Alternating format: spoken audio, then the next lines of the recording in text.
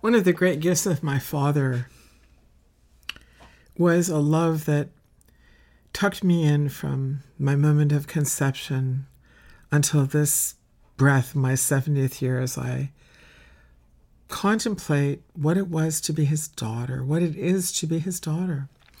His body left this earth in September 1978. And yet, every lullaby he sang, every Rodgers and Hammerstein song, You'll Never Walk Alone, sitting with his arm around me at the piano, let's play it again. I'd play. I'm not a great pianist, but it was a joy. And he would just sit at my right side with his arm around me, housing me with our mother, clothing me with our mother, nourishing me, educating me. And then that great arm around my shoulders and that resonant voice, so gorgeous that people throughout our churches of my childhood and my youth and young adult years would become quiet so that we could all receive his love when he would sing to God.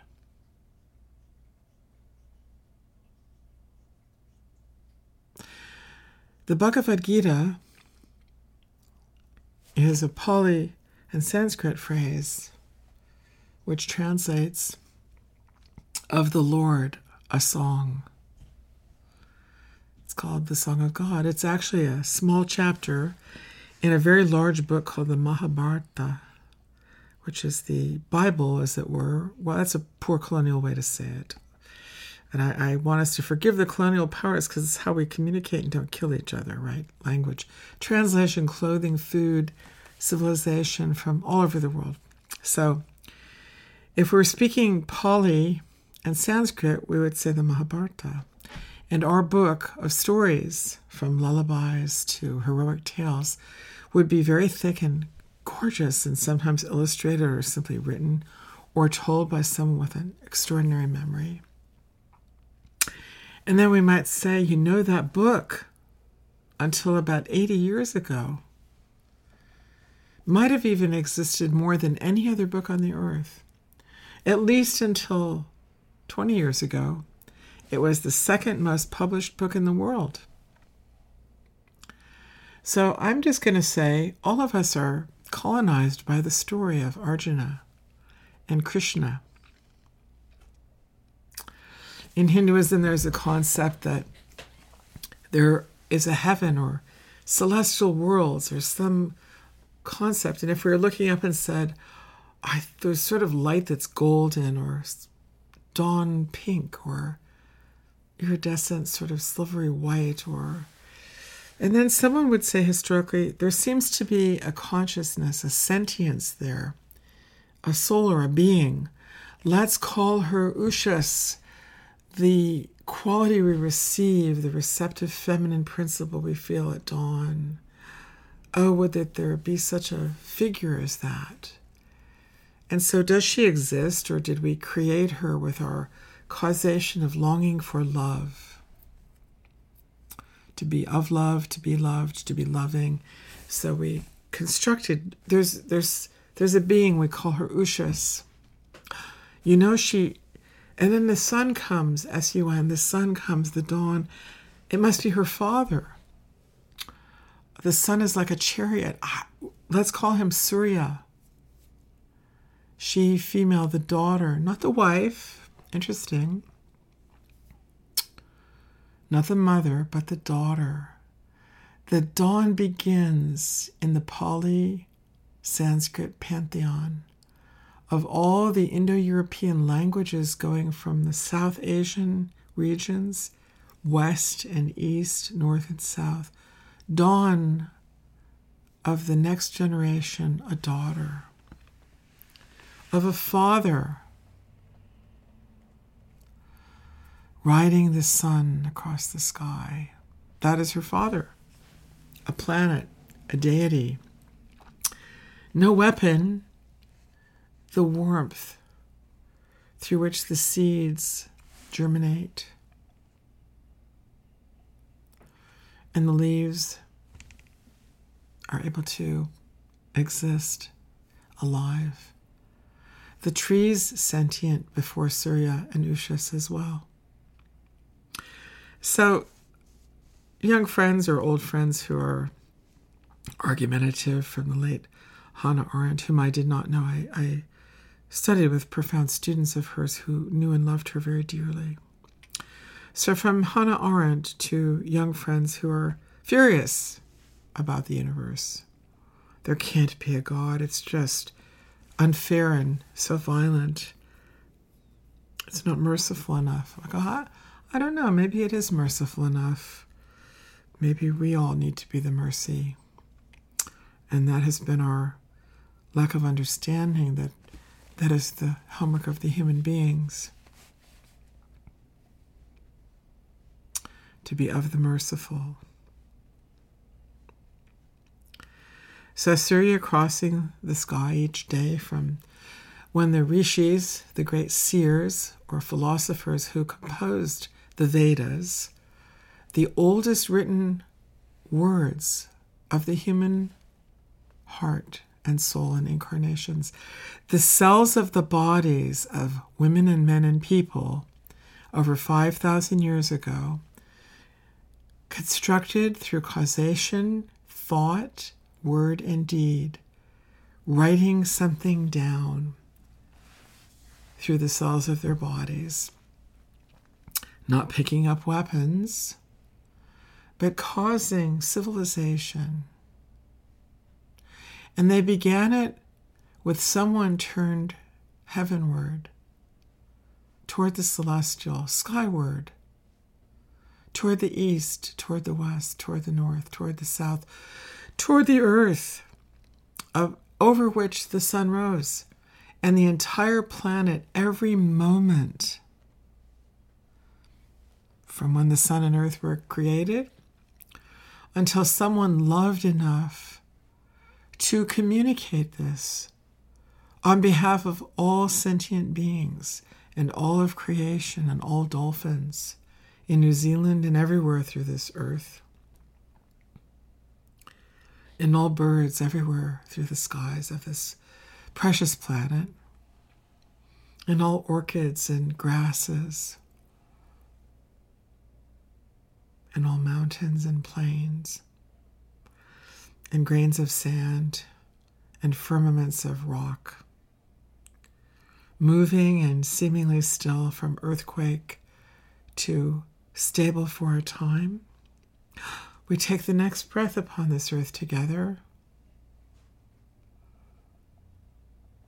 and my morning prayer begins turning, listening to the same direction Ushas and her father, myself at my piano, the Kanabi piano of my family, and my father, late these many years, yet resplendent in our hearts today, is he not? So one evening he would tuck me in. Betsy, I'm going to tell you a story. He tucked my older brother Michael in. This is when I was very tiny, before our younger sister and brother came to join us. He would tuck Mike in, then come into my room at the very end of the hall and sit at the edge of my bed, which his mother had given me, this beautiful pine, full-sized rope bed, which the ropes had been removed, but the wood was still there, and so it had been fitted with a spring, box spring, beautiful mattress, and I curled up in my sheets and pillows and my father's mother's quilts. My mother would tuck me in and tuck my brother in, go downstairs, and my father would tell me a story of how to be and what to do, always, everywhere. I remember everything about the direction, because not one time, from my moment of conception until I shall leave this earth and this body shall fall away and be placed somewhere in the elements, there is only the direction from holiness to holiness, from a love and a peace that passeth all understanding, that is the signature of my late father, and I shall remember him, and I shall represent him everywhere, always. And at this turning of a new year of 2024, it's a year of the dragon in East Asian pantheons of the mythology, the stories, the beautiful spiritual and cultural traditions of East Asia. It's certain numerical years in various iconographies. 2024 in our global language we tend to translate at this time in our civilization. There is a quality of remembrance and a quality of becoming that I feel needs our great love. And that is the place where we remember what my father somehow understood, which is that what we are of is mysterious and pure and real and true and will never fail. And he taught me with his X and Y chromosomes, his patriarch's incarnation, that no matter where I was, no matter where I am, no matter where I shall ever be, I am to be faithful, representing this virtue.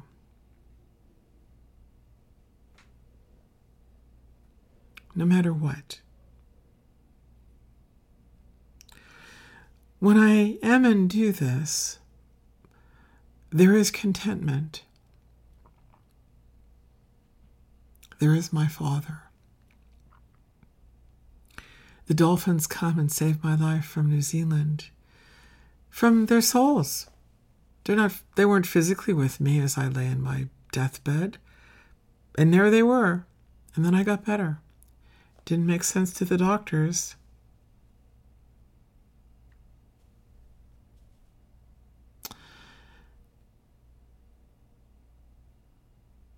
And then when there's challenge and difficulty,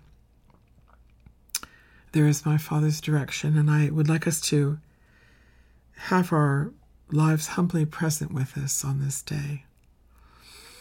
I looked at the news today, January 2024, and there were beautiful stories and horrific stories and fashionable stories and elegant stories. The color of my lipstick I wore the other day for people who love such things. I have a modest life, and when I have resources, I save them to do something posh for me. I have my Or Beige, O-R and then beige, my Or Beige Chanel lipstick, right? Very extraordinary for me,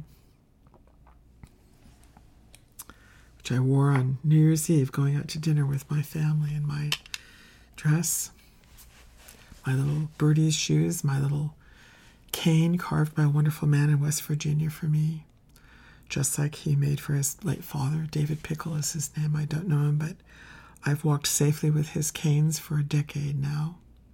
Everywhere I walk. Never fallen down one time. Whoever crafted my lipstick in France, whoever cut the tree that David used for my walking stick, whomever sewed my dress, my modest dress,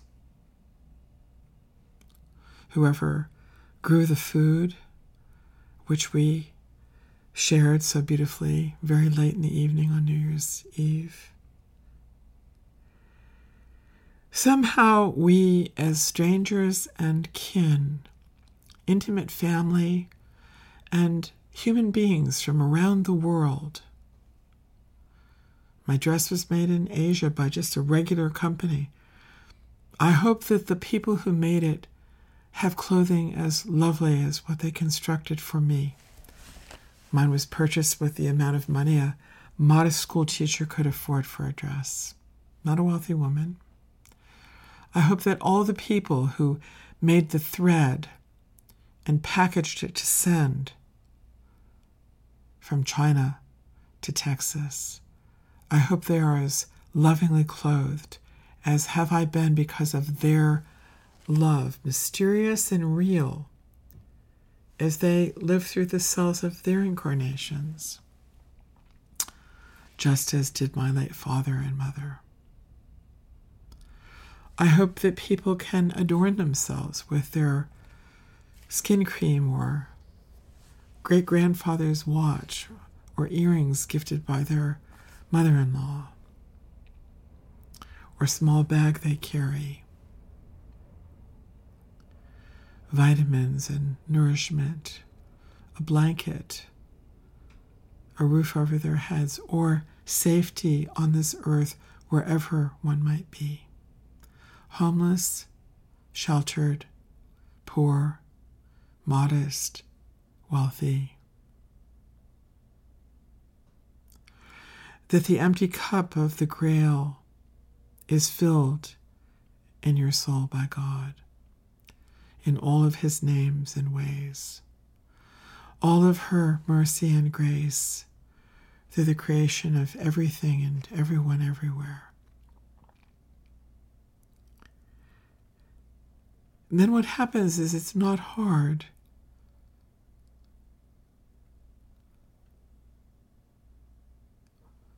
And I am willing. Are you willing to be on your path?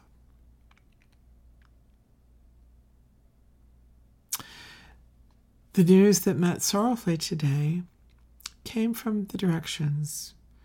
And I want us to have this as a practice, which is, in a sense, Thich Nhat Hanh would use the word agata. He would become very upset when he was a younger man, and talked about this many times. He would become upset and then angry and then reactive, and he would realize, I'm being violent. And then he would work on it over and over with his brilliant mind. And so he started having gathas occur, sort of spiritualized phrases of direction toward the future, because he would find that his direction from the past was stuck. He would go into what I like to call the tantrum. I didn't call this about Thay, I just call it about anyone, including oneself. He would go forward and he would look at the old Pali Canon. He would look at the old scriptures from the time of the Buddha's actual life. And he would look for a phrase. Where is there one sentence where I could become enlightened? And then he would look for another. So he would look at it in Sanskrit, in Pali, in the old archaic Vietnamese language, which was used by the priests and monks. And then he thought, I can't find it going back. I have to go forward. And then he would be banned. He would go forward and he would do something, acting out intentionally. Thay would act out very intentionally. I don't care if monks can't ride a bike. I'm going to ride a bike. And then he would be banned from a monastery. You can't come in with a bike. You can't come in for the Wesak ceremonies of the birth of the Buddha this year because you are such a bad monk. You're teaching monks to ride. Another one rode and he was killed on the bicycle, and it's your fault. Right, a young monk was killed on a bicycle about a year after Thay started riding a bike, and Thay was blamed for this for years. He didn't want to talk about it for a very long time. Well, if I hadn't ridden the bike, maybe that monk wouldn't have died. Well, it's your fault, you killed him. The space between you and that monk, is as big as both of your bicycles, and the Buddha didn't ride a bike. You're a bad monk. You're an evil monk, and that poor monk is dead now because of you. And so Thay would go back and forth. I'm not enlightened, but I want to be a good monk, but I want to go back in history and look at Surya. Here comes the sun. Oh, there is the dawn. Ushas. I'm speaking in various iconographies because Tai was not a Hindu, although he loved those worlds. So what would he have called the dawn in his Vietnamese vernacular? What would he have called the sun? Where did he feel the day arose from within his heart and soul? He was a farmer's child, so he would have been working with his parents on their small plot of land, according to the seasons of rice and vegetables and water buffalo. And so turning from the garden in Tai toward the rivers, the Great Mekong and the other rivers of Vietnam, and out toward the sea, the South China Sea, where way off in the southeast, the dolphins of New Zealand are frolicking and learning, serious and joyful, living, dying, being attacked by killer whales, protecting their babies from killer whales, eating fish and learning and growing. All of these creatures sentient together. The killer whales, the fish, the dolphins, the fish up into the river of the Mekong, the fish in our lake at Kuka Lake, caught by my father and me, the crayfish. So as Tai pondered this, that mysterious place, beyond all violence, kept irritating a pearl attempting to arise within him. I didn't mean for that boy to die. I didn't know him. Well, if you hadn't gotten on that bicycle, you are really a problem. In fact, you are such a problem that the abbot at the monastery in Hue will have the monastery taken from him if he ever lets you come in those gates again. Ever. You're banned. You're banished from the kingdom. You're banished from the garden, Thich Nhat Hanh. So as a young man in the middle of the early years of the French and then American aspects of the war we call the war in Vietnam, he was homeless. His parents were ashamed of him. They loved him, but he was the only monk his mother ever heard of being banished from a monastery. She did not live to see that redeemed.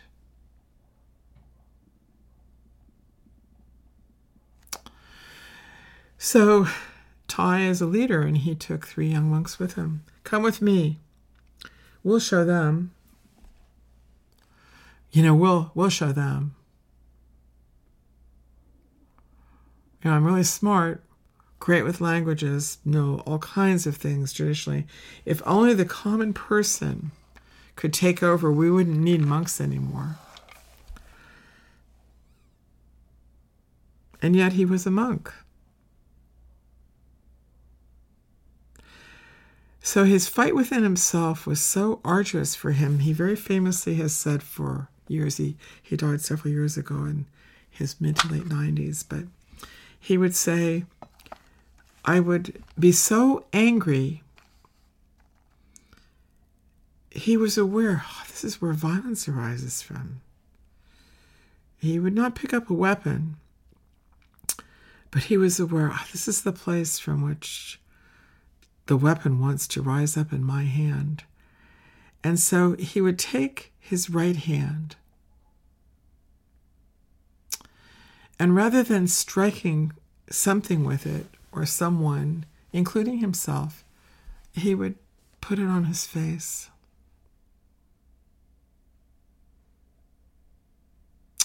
And he would just sit. And then, over the months and years, he would take his left hand and put it on the left side of his face. And he would sit until hatred left his heart. And he would sit until hatred left his heart. And he would contemplate what was arising in the dawn of the morning and the day, and his heart and his soul and his life and that of other people.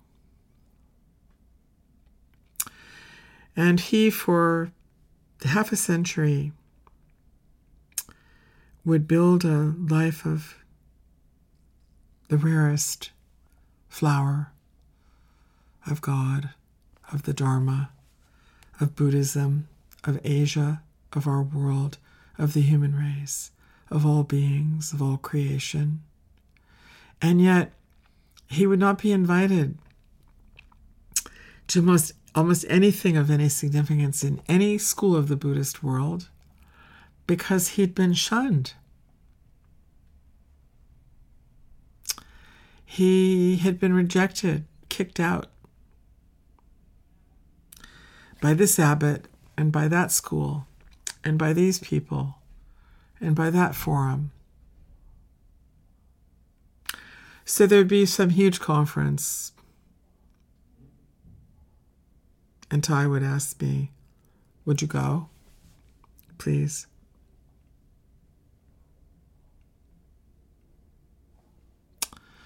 And he would not be invited. So on this turn of the new year, I invite this great soul, Thich Nhat Hanh, who was one of my mentors, wherever he is in time and space,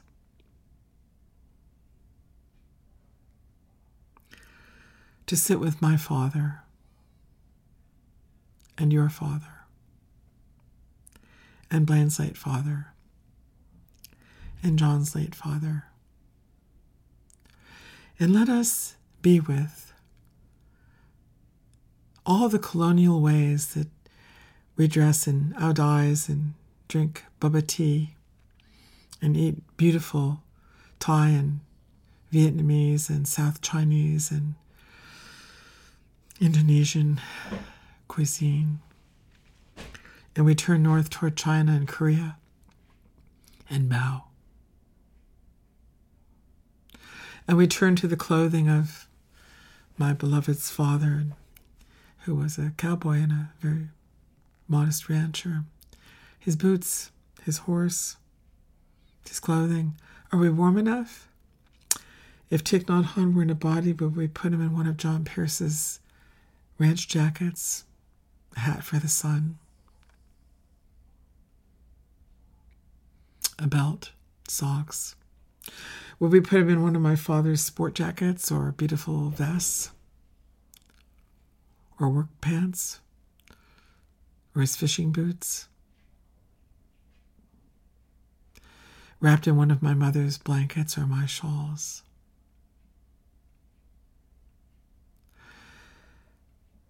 When I was a teenage girl, very young and driving, but having learned to be as safe as I might be, my parents asked me to go into Newark, New Jersey to the airport. I've told this story a number of times, to pick up Dr. Bennett, who was the director of education for the nation, for the United States. And my father had a wonderful little sports car, and I drove it over. And I knew who Bennett was. My father asked, well, how will you find him? I said, I'll just find him, Dad. My dad was caught at work, and he said, Secretary Bennett, the Secretary of Education, is coming to stay at our house and have dinner. And we're late. I'm late at work. I said, I'll get him. And I had this beautiful dress that I loved. And it was a vibrant, deep, rich rust color with beautiful indigo and white flowers and green leaves. And my hair was down to my waist. And I safely drove and walked in and saw him, and I knew it was him. I'm saying this not in any way, but I simply understood this was him. He was dressed in common clothing. And he asked, how did you know it was me? I said, I'm sort of like that. I'm sort of known. I'm not perfect with this, but I... And so we had the most gorgeous, loving time beyond weapons. These last years through the pandemic, when I would see Secretary Bennett on the news, he and my father and I sing for the children of the world to be educated of heaven everywhere on earth.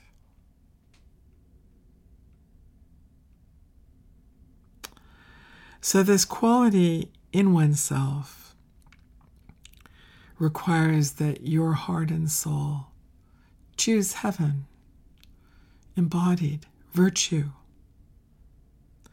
lovingly applied every breath and moment of your life. And then the shame of our lack of knowing, the karma or debris or sin of our historic actions or omissions which were intentionally violent, they're resolved in each of our homework. I can't do yours for you. I can intercede, but you have to get up. The predator is not really welcome. Prey is not really who you are, P-R-E-Y. You're not prey. You're not a predator. It's time for a global civilization. Gorgeous. An imam was killed less than 5 miles from where I came to get Secretary Bennett. An imam was killed today in Newark, New Jersey. May his soul rest in Allah. May the person or people who killed him find their way from heaven to heaven. And to all the other directions of the day where someone fell and violated heaven, may he and she and they remember heaven, be of heaven, find heaven, that we sing the songs of my father from lullaby to my mother's call, good morning, it's time to get up.